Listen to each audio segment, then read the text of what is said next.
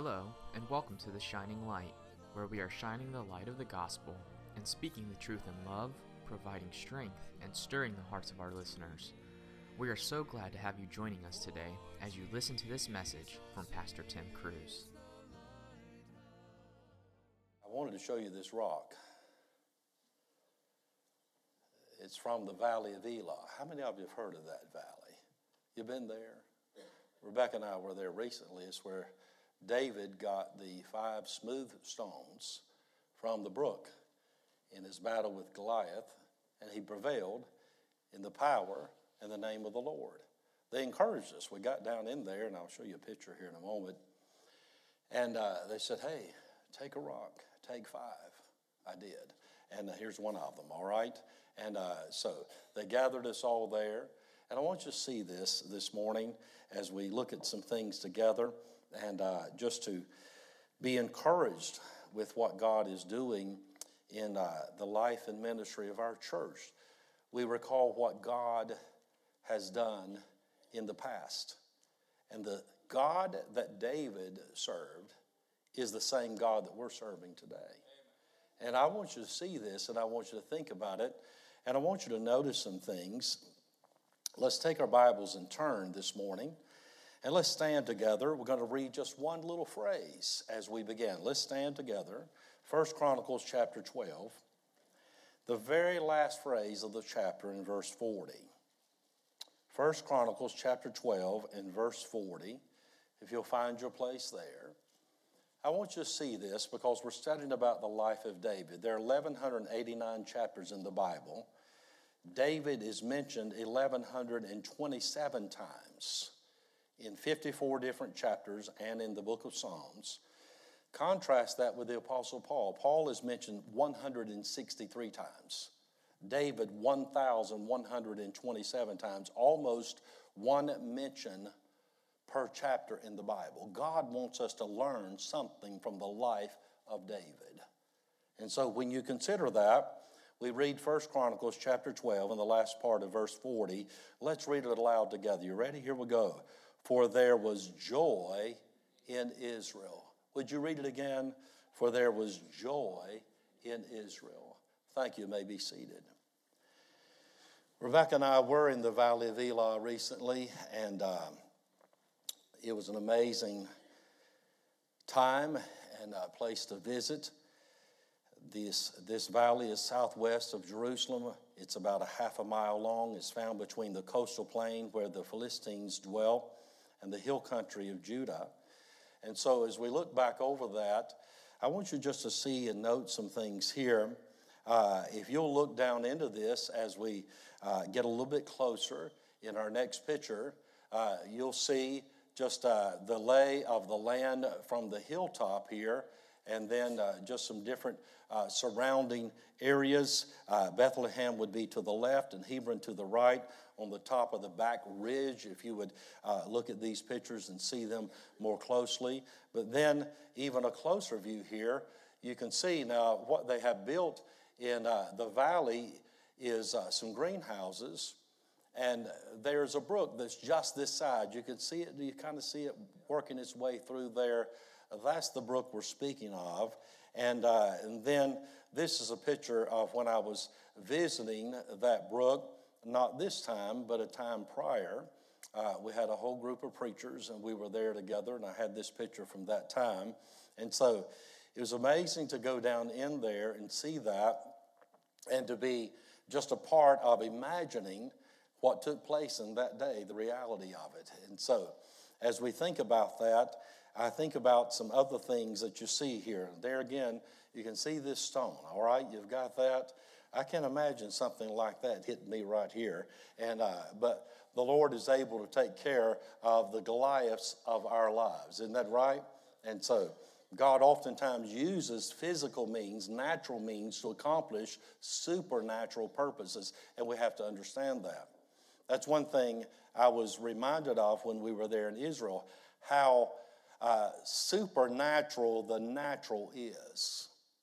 God created the natural.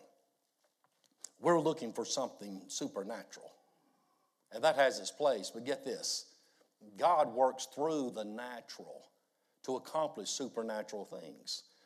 And you think about how he cares for his people. And even the very lay of the land and all the various things, whether it be for protection or provision or water, and all the different things with the mountains taking in the snow, and then the water being absorbed in the mountain, and then the mountain feeding down through there across the land. God is so amazing in the natural because God made it. The supernatural understanding of the natural itself is what God wants us to see.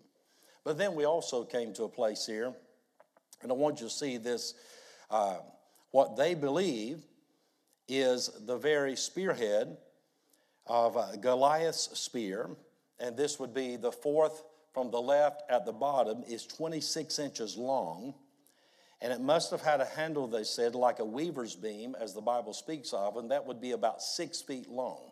Can you imagine? And they found this in Gath, and they said they actually believe this is Goliath's spearhead. Amazing, is it not? And this is in the museum in Jerusalem. And so the history of Israel and all of God's workings, it is there still in some form or fashion. And they're discovering that more and more as they go.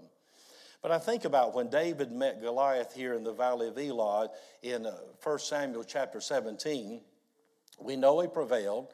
And then this is by way of introduction, we're coming to our text here. But in 1 Samuel 18:6, the Bible says, "And it came to pass when David was returned from the slaughter of the Philistine, that the women came out of all cities of Israel, singing and dancing to meet King Saul with tabrets, with joy, and with instruments of music." Think about it. They were so excited about what had happened. The country had prevailed. Goliath and the Philistines were defeated, and they were singing with rejoicing. And here's what they were saying. You remember? Saul has slain his what? Thousands, and David his 10,000s. And then all of a sudden, Saul is afraid. They were singing with joy. Let me ask, what rejoices you today? I thought of this. Those with a heart for God are drawn to other people with a heart for God. Obedient people rejoice when others are obedient to God. Obedient people are happy when God blesses others. Just like these ladies rejoice with David, God wants us to be a victorious, rejoicing people. You say, Pastor, how can we walk in victory and rejoice in the Lord? What does God want us to do? I want to tell you, whatever we do here in this local church, God wants us to do His work His way. And that's the key. When you do God's work God's way, there's going to be a byproduct of joy. And I want you to see this here in 1 Chronicles chapter 12. Because these are gathering together with David. They're gathering to recognize that he's king, that the hand of God is upon him. And as a result, they've come together here. And the Bible says that these were those who were skilled and able, according to verse 2. They were trained, fit for battle, in verse 8. They were unafraid to get their feet wet, in verse 15. They were loyal, in verse 17. And they came to help David. Think about it. The way God helps His servant oftentimes is to send him help. Helpers come. And they said in verse 18 that we are your helpers, for thy God helpeth thee. We see that God is with you. God has His hand upon your life. And God is helping you. And so God's put it in our heart to come and help you as well. That's the way God works. And so we see how God is putting things in place for David's reign over the kingdom, because Saul has met his demise. Back in chapter 10, you read about the death of Saul, and God highlights that more than his life. It's amazing, isn't it? I wonder if when we leave this world, what will be said of us? The tragic way we left, or the victorious life we lived? What will be said of you and me? Well, they said, we see that God's with you. God is helping you. We want to help you. Verse 21, and they helped David. Verse 22, they came to David to help him. The Bible says in verse 23, they came to turn the kingdom of Saul to him. Think of that. There were those in verse 32 who had an understanding of the times to know what Israel ought to do. It's like, sir, here's where we're at. Here's what we're facing. Every leader needs good advice, good advisors, people with discernment, understanding. The Bible says that they, in verse 33, could keep rank, and they were not of double heart. They could keep rank. They were pure-hearted, singular-hearted, wholehearted. That means undivided. Their loyalty was pure and whole toward God and toward His servant. Verse 37 says they came with all manner of instruments. They were prepared, they were ready, they were serious, they were sincere in their commitment to God and to His servant. This is a new day, a new opportunity. The reign of Saul, it could have been glorious, but he chose not to seek God. He chose to leave God out, and in his own wisdom and his own strength, he failed miserably. And so will we if we leave the Lord out of our lives. But David had a heart for God, and others saw that, and that God had anointed him and raised him up. And so the Bible says again in verse 38, all these men of war that could keep rank came with a perfect heart to Hebron to make David king over all Israel. Amazing when you think about this. South of Jerusalem, Hebron here, they came with a perfect heart. Their heart was right with God and right with David. And so it says on the last part, they were of one heart to make David king. And then as a result of all of that, the byproduct of that was joy. For there was joy in Israel. I want you to write this down. Number one, how can we do God's work God's way? By finding your part and fulfilling it. By finding your part and fulfilling it. Do what God's giving you to do. There were various men from various backgrounds and all the different tribes, even those of the tribe of Saul, the tribe of Benjamin, from whence Saul came. And yet they came. They said, we see that God is with you. It's proven. It's demonstrated now. It's clear. And we're going to come and pledge our heart, our loyalty to you. We're willing to do our part to help you to do what God wants done in this place, in this hour. And the Bible says as a result of that, there was joy in Israel. There was victory. They found their place in the will of God, in the purpose and the timing of God, and they simply pledged their loyalty. They said, we'll do what God has given us to do. And great joy came. There's no joy like the joy of an obedient Christian. Somebody from the heart is trying their best to please the Lord. Now we all know we come short. As Spurgeon said, we mourn our own weaknesses. But here we are today with a God who's given us a new day, a new week, a new year.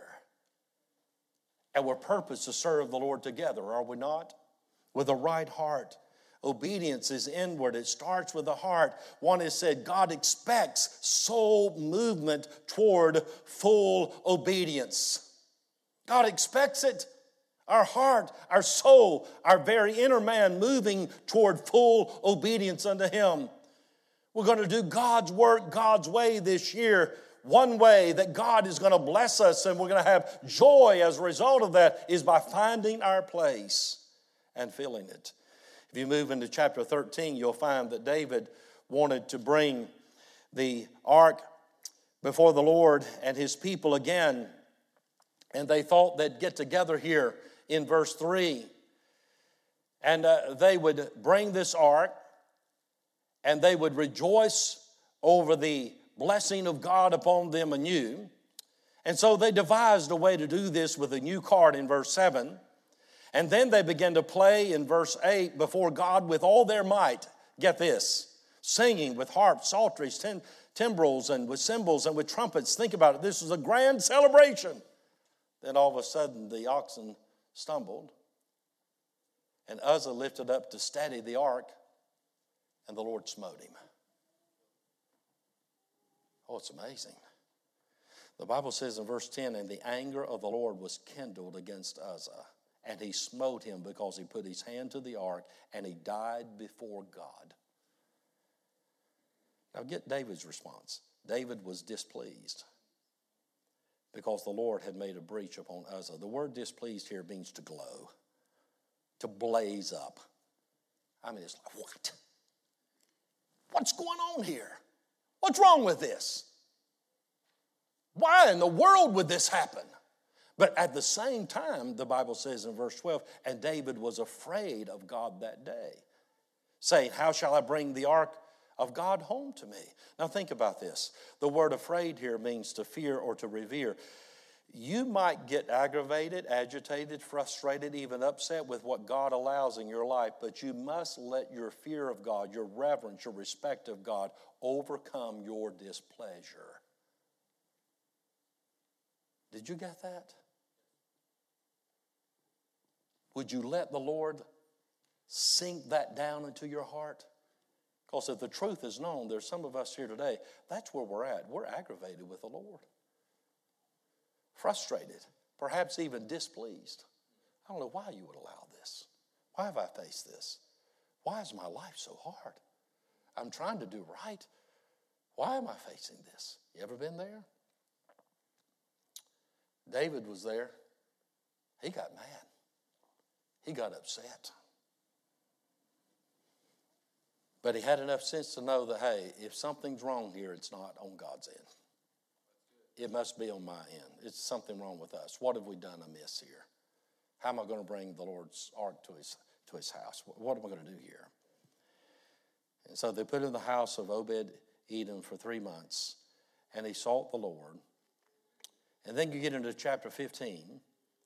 At first they were doing the right thing the wrong way, but then they did the right thing the right way, God's way, because David said in verse 2, none ought to carry the ark of God but the Levites. God said there's a due order about all of this according to verse 13. And he said we didn't seek the Lord the first time to do his work his way, and as a result, it cost us greatly. When we got in line with God's word to do what God said, then God blessed it. And I think this is amazing here, because none but the Levites, there were 870 Levites that David appointed and said, this is the work that God wants you to take care of to bring this ark back. This is the way God wants it done. See, there again, we all have things we want to do. We all want to be active. We all want to be all excited about things. I thought this was interesting here. If you'll note in chapter 13, David gathered all of Israel together, and when he talked to them about doing this, I thought it was the most amazing thing, that when they got together here, according to this matter in verse number 4 of chapter 13, he said, we're going to do this, and all the congregation said that they would do so, for the thing was right in the eyes of all the people. Isn't that amazing? David said, now this is what we're going to do. Look back in verse 2. And David said unto the congregation of Israel, if it seem good unto you that it be of the Lord our God. Now listen, if you're with me on this, if you'll help me out, and if it pleases God, if God will get glory, think about how we talk sometimes. That facade. You know, if we'll get together on this and we'll do it, and if God be pleased. That's really what David is saying here. If the Lord be pleased, if the Lord's with us. I think about how many of us say, well, if the Lord's will, well, you know, God willing, we don't mean that no more than a man on the moon. It's just talk. Because the action betrays the talk. Because they did something not according to God said, and God called them out for their action, not for their talk.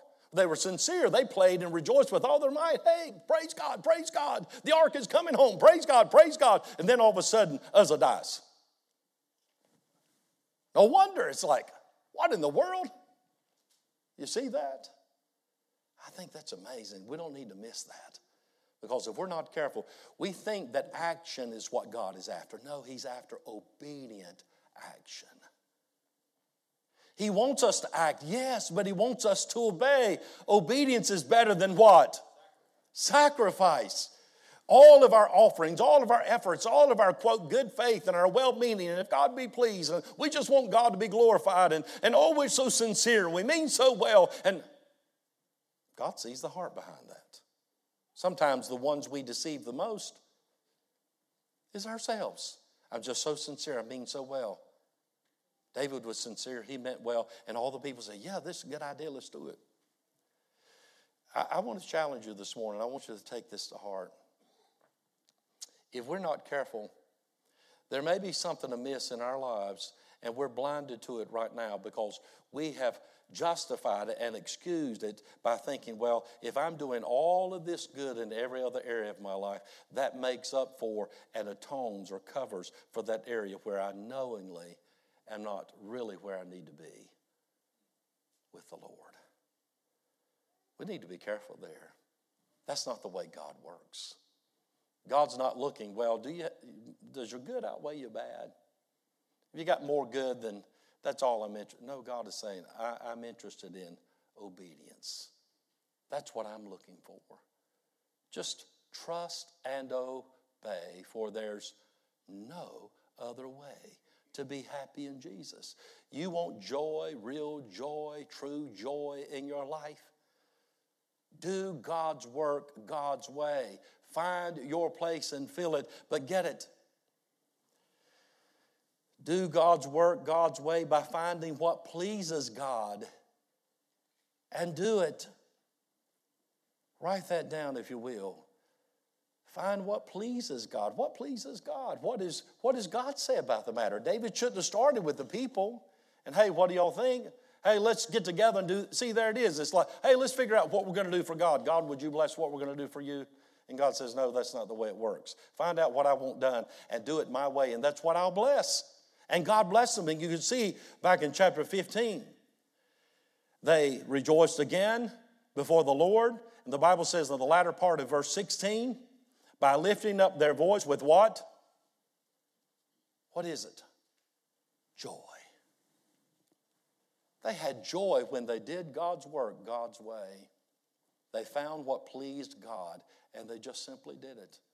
And the byproduct of that was joy. I don't know about you, but it's better to be displeased with yourself than to be displeased with God. If something's amiss in your life, don't put God on trial. He's perfect. If anything, turn around and say, Lord, what's in me that makes me think this way, feel this way, respond this way? Better to be displeased with yourself than be displeased with God. And better for others to be displeased with you than for God to be displeased with you. Because if you look at the end of chapter 15 here, remember David was dancing before the Lord, rejoicing. There was true joy. They did God's work God's way. They found what pleased God, and they did it. And they were just rejoicing and shouting and praising God. But the Bible says in the last part of verse 29, Michal, this was the daughter of Saul, she saw King David dancing and playing, and she what? Despised him in her heart. If you're going to please God, you're not going to please everyone else. You're going to have to make up your mind who you're going to follow. Others and their expectations or the Lord. If you won't do what God is giving you to do for fear of others have more control over you than God does. If you're hesitating because like, well, what will people think? What will they say? Well, who has power over you? Do you see that? God wants to break that. It'd be better to have others displeased with you than to have God displeased with you. You're going to have to settle that in your heart before the Lord. It's not like you are nonchalant and you don't care, but that's not the point. The point is this, is like, well, I'm going to do what God has given me to do, and good people see, they'll rejoice with that. One noted businessman today, even perhaps the world's richest man, said his mother told him at some point, she said, beware of jealous people. She said, you will look at them like family, and they'll look at you like competition. How do you look at other people? Are you happy for them? Do you enter in the blessing of God upon their lives? Do you rejoice in the goodness of God? Or you look at other people and say, la-di-da. Think there's something, don't they? Yeah. Going on and on and on. I wonder what it'd be like if we could play an audio of our conversations from this past week. See, we can talk it all day long. Some of us, we're so good at talking it. God has said, I'm weary with your words. I want to see you obey me. I want you to have a heart to please me. Quit measuring yourself among yourselves and against each other and trying to size each other up and trying to build yourself up by tearing other people down. That is not my heart. That is not who I am, and you are not pleasing to me if you have such a spirit. The Bible says those who have a heart for God rejoice with those who rejoice. They weep with those who weep. If you're rejoicing because someone else is weeping, you're not right with God. Quit acting like you are. Quit covering it up. Quit acting, oh, I love Jesus. Quit telling everybody how much you love Jesus. Don't you think it's time that a hurting world, a lost world, sees a church that loves Jesus? Not just hears them, but sees them in action, their heart of compassion and love and tenderness toward them. I can't imagine sometimes we have just a totally reversed view of who God is. He's this big granddaddy up in the sky. And he's there just to affirm me and make me happy and just to give me whatever I want.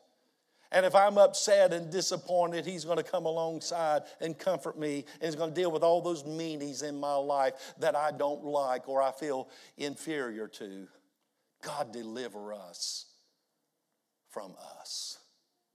Isn't that right? There's a work that God wants done. There are people who need our Savior. And it won't be done if all we're doing is thinking about ourselves and what we want or what we need or even what we want to do. Here's what I want to do for God. Why don't you pray and learn how to get along with God and say, God, not my will, but thine be done. Show me what you want me to do, Lord, and I'll do it. Oh, may God help us. There's one last one here, and I want you to see this over in chapter 29. We do God's work God's way by finding our place and fulfilling it, by finding what pleases God and doing it. But then you get into chapter 28 and 29. Remember last week we were here, chapter 28, verse 10, David told Solomon, be strong and do it. Build this temple. I've spent the latter years of my life gathering all these things together, all the materials, all the supplies, some 40 million tons of silver and gold. I put people together. God's given us the pattern, the plan. It's all in place. It's ready to go. But get this. When you get into chapter 29, David said in verse 3, because I have set my affection to the house of my God, I have mine own proper good of gold and silver, which I've given to the house of my God, over and above all that I prepared for the holy house. In other words, I ask others to give. They gave, but I gave also, son. My heart is truly in this thing for God and for you. And others rallied around and they gave willingly. But notice in verse 9 of chapter 29, then the people what? Rejoiced, for that they offered willingly. Because with perfect heart, see, that means sincere, undivided. It wasn't about them, it was about God. It wasn't about personality. It wasn't about just cliques and groups and getting together. It was not that. It was about uniting around what God wanted. Uniting around his glory. Because with perfect heart they offered willingly to the Lord. And David the king also rejoiced with what? Great joy. See, some of us, we're after joy today. Lord, I want to be happy. Would you give me joy? Please give me joy, Lord. Please give me joy. That's not what God wants us to seek. Joy is not a pursuit. Joy is a byproduct of obedience to God. Don't pray for joy. Pray that God will help you to be obedient. If we'll obey God, then joy will come. I'm rejoicing in the Lord today because I've set my affection on Him and on His house. Matthew 6:21 says, "For where your treasure is, there will your heart be also." One Christian leader stated, "So how we spend our money essentially speaks to the core of our personal beliefs." In other words, money not only reflects our interest, it reveals them. The National Financial Educators Council, located in Nevada, stated, "Financial illiteracy is estimated to have cost Americans more than $252 billion in 2021. We're a land of abundance, a land of waste. Can you imagine what our priorities are? Our bank account, I would say our checkbook. Maybe we don't have that like we used to. I don't. I've got the app. How many of you have a bank app? If you pull your app up today, like I will, because I'm on top of it every day, double checking, your bank account will reveal your priorities, your heart. If God's nowhere to be found in that, what can I say? What can anybody say? Because they found what they could give and they gave it. The Bible says David did. He said, I gave it. The chief of the fathers of the princes in verse 6, the captains, the rulers, they gave willingly. Others gave willingly. The people offered willingly. They all gave, and as a result, the byproduct of finding what they could give and giving it, there was joy. Now, I want joy in my life. I've showed you right here in the Scriptures 3 times when God says there was joy. 4 if you'll count the ladies by introduction, rejoicing over David's victory over Goliath. But think about it. If we do God's work God's way, we'll find our place and we'll fill it. What is my place, Lord? I do it with a pure heart for your glory. I'm going to find what pleases the Lord, and we're going to do it. We're going to be a biblical church by the grace of God. We're going to honor the Lord in all things. We're going to do God's work God's way. And then we're simply going to find what we can give, and we're going to give it because we can't outgive the Lord. And how many of you have lived and learned that? I've never outgiven the Lord. You're going to see tonight, by the grace of God, how God has blessed this church. We've given and given and given and given. Sacrifice, toil to many through the years. Stunningly, God is true to His word. Faithful. And I pray tonight will be a time of rejoicing, because the Bible says that David prayed in verse 18, keep this forever in the imagination of the thoughts of the heart of thy people. Lord, help them to never forget what you've done, how faithful you've been. Oh, the challenges, they've been real. But our God has been greater. I want to be a rejoicing Christian, don't you? I don't want to be somebody that finds a fault in every good thing that God gives. I don't want to be somebody who talks himself out of everything, who's always hesitating, holding back, holding out, sitting on the sidelines. I want to be in the game. I want to do what God has given me to do, and I want to rejoice in Him, not only throughout this life, but in the life to come. Thank you for listening to The Shining Light.